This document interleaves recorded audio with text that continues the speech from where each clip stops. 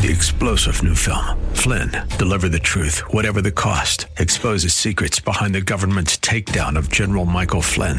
Flynn knew what the intel world had been up to. He ordered the first audit of the use of contractors. This set off alarm bells. He told the truth. He was the most dangerous person for Donald Trump to hire. They had to get rid of Flynn. Flynn, deliver the truth, whatever the cost. Available now. Watch it today. Go to salemnow.com. salemnow.com. Jesus said, I see the Father working and I work. In other words, I get my marching instructions from God the Father. I'm second to him. And Jesus said he would send the Holy Spirit, and the Holy Spirit fulfilled what Jesus instructed him to do. So the Holy Spirit is the third person of the Trinity. And that's where we get the first person, second person, and third person of the Trinity, because God is the God of order. And we're back with another broadcast called Study Verse by Verse. It features the teaching of Pastor Leighton Sheely. He's in the book of John again, and I hope you can follow along today. If you'd like to know more about this ministry, you'll find the details on the website studyversebyverse.com or the church's website, highlands.us. That's highlands.us. I'm Mike Trout, and here's Pastor Leighton. I'd like to invite you to turn in your Bibles to the Gospel of John, John's Gospel. When we gathered together last, we began our study of this, the fourth Gospel, by being introduced to the Apostle himself, the Apostle John, or John the Beloved, as he often refers to himself in this Gospel. The Apostle also wrote 1st, 2nd, and 3rd John and gave us the book of Revelation. He began his relationship with Jesus as a young man in his early 20s. He's the only apostle that we know of that lived well into his old age, probably into his 80s, maybe his 90s. He was probably in his 70s when he wrote this gospel, and his wisdom and insight is evident throughout. So we spent a little time getting acquainted with him because we found that he was well qualified to write this gospel, and we are well blessed to read it.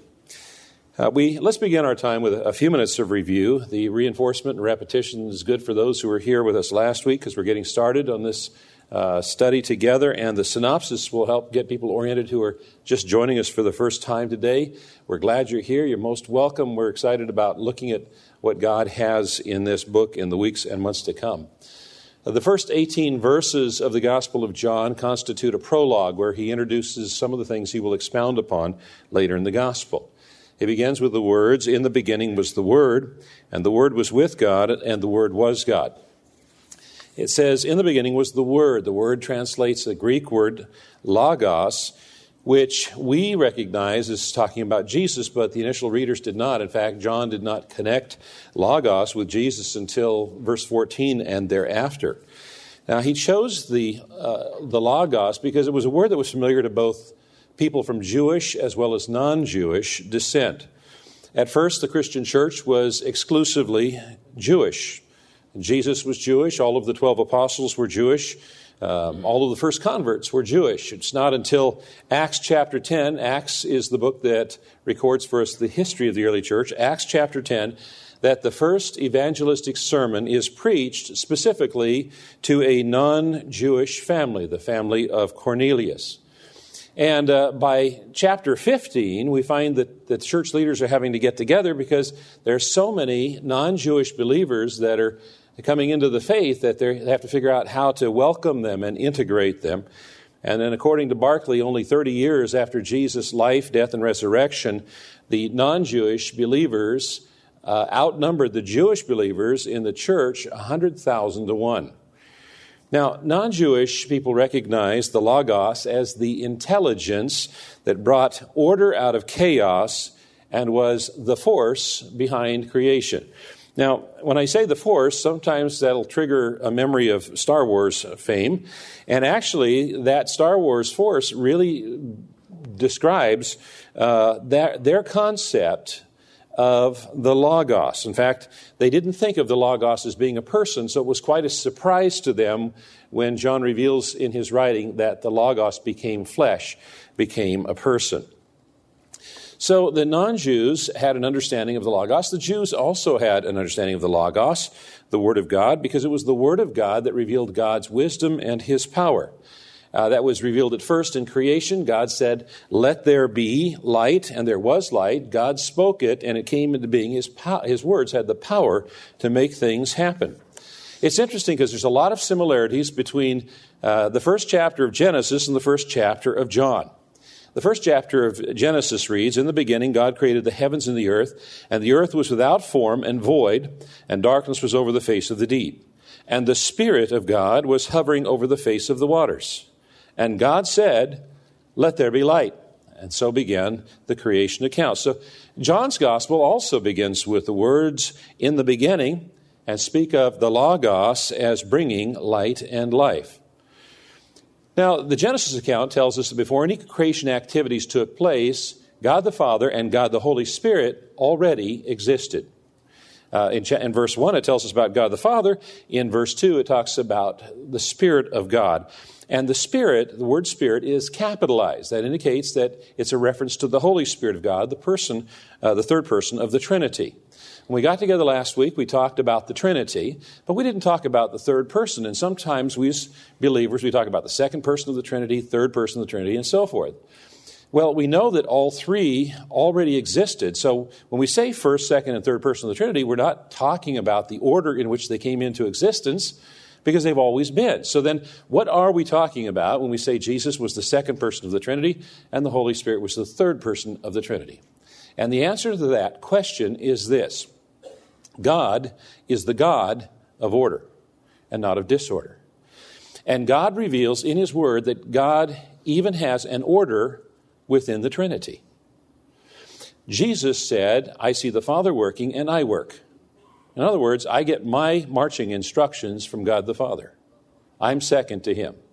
And Jesus said He would send the Holy Spirit, and the Holy Spirit fulfilled what Jesus instructed Him to do. So the Holy Spirit is the third person of the Trinity. And that's where we get the first person, second person, and third person of the Trinity, because God is the God of order. Now, from the Genesis account, we learn that God the Father and God the Spirit was present before creation began. And from John's Gospel, we learn that God the Son, the Logos, Jesus, was also present before creation. And He says, "In the beginning was the Word." In the beginning is a reference to the beginning. It doesn't matter where the beginning is. However far back you go, the Word already existed before creation. And the Word was with God. Now, his statement here makes it abundantly clear that the Logos is separate and distinct from God the Father. Now, the English translation doesn't really bring out the full richness of the Greek original expression, which is pros ton theon. That phrase means more than merely that the two are with each other. It gives the picture of two personal beings facing one another and engaging in intelligent conversation. It could be rendered face-to-face. The Word was face-to-face with God the Father engaging in intelligent conversation. So the Word is a person, not merely an attribute of God or an emanation from Him. The next part of the verse says, "And the Word was God." Now, some people might say, well, if the Word was with God, then the Word could not possibly be God. But John, the apostle here, sets us straight. This simple statement is perhaps the clearest and most direct declaration of the deity of Jesus Christ that's found anywhere in Scripture, although it's found many places in Scripture. And there are many who teach things that contradict the Bible. For instance, the Mormons teach that Jesus was a man who became God. They've got it entirely backwards, because the Bible teaches that Jesus was God who became man. The Muslims teach that Jesus was just a man and the last great prophet before Muhammad came. Jehovah's Witnesses teach that Jesus was just a God. And there's many other teachings that contradict what the Bible teaches us about Jesus. 2 John, verse 10, instructs believers, "If anyone comes to you and does not bring this teaching," that is the biblical teaching concerning Christ, "do not receive him into your house and do not give him a greeting." Now, that's contrary to what we as Christians normally do, because Christians are normally hospitable towards non-believers. But we're not, according to the Scriptures, we're not to support or encourage or aid those who teach heresy and falsehoods in any way. And the Scriptures tell us that they are ultimately under God's curse. So if we were to summarize then the meaning of verse 1, we could say Jesus Christ is the eternally pre-existent Word who enjoys full face-to-face communion and divine life with the Father and is himself God. Verse 2, he was in the beginning with God. Now, John doesn't add anything new in this verse, but he makes 2 points that are repeated from verse 1, and therefore he's trying to make sure that it's emphasized and we understand it's important. First off, the eternity of the Word is not to be overlooked or minimized. It's important. And the fact that one might be said to be with another clearly differentiates and distinguishes them. Now, it doesn't suggest there's any disharmony. In fact, John points us to the fact that there is perfect unity in which the Godhead is joined. God is the God of unity. God loves unity. He loves unity in marriage. He loves unity in families. He loves unity in churches. He loves unity in community. God is the God of unity. Verse 3, all things were made through him, and without him was not anything made that was made. Now, it's not an accident that John goes straight from his statement about the relationship between the Word and God to the phenomenon of creation. Because the self-revelation of God, the self-communication of God occurs first in creation. God revealed himself through creation. The Apostle Paul, another apostle, also references creation as God revealing himself in Romans chapter 1. For the wrath of God is revealed from heaven against all ungodliness and unrighteousness of men, who by their unrighteousness suppress the truth. For what can be known about God is plain to them, because God has shown it to them. For his invisible attributes, namely his eternal power and divine nature, have been clearly perceived ever since the creation of the world in the things that have been made, and so they are without excuse. So what the Apostle Paul says is God's eternal power and his divine nature were revealed in creation. Pastor Leighton Sheely, Senior Pastor at Church of the Highlands in San Bruno, is our teacher on this broadcast called Study Verse by Verse, an outreach of the church, and he'll come back with more from the book of John tomorrow. And so John records to us the words of Jesus, who reveals that the basic source of all life is God the Father, and that God the Father has granted God the Son to also have life in himself. All of creation receives its life from outside of itself. But the Logos derives his life from within himself. He doesn't depend on anything else for life. I hope you can join us on the next edition of Study Verse by Verse.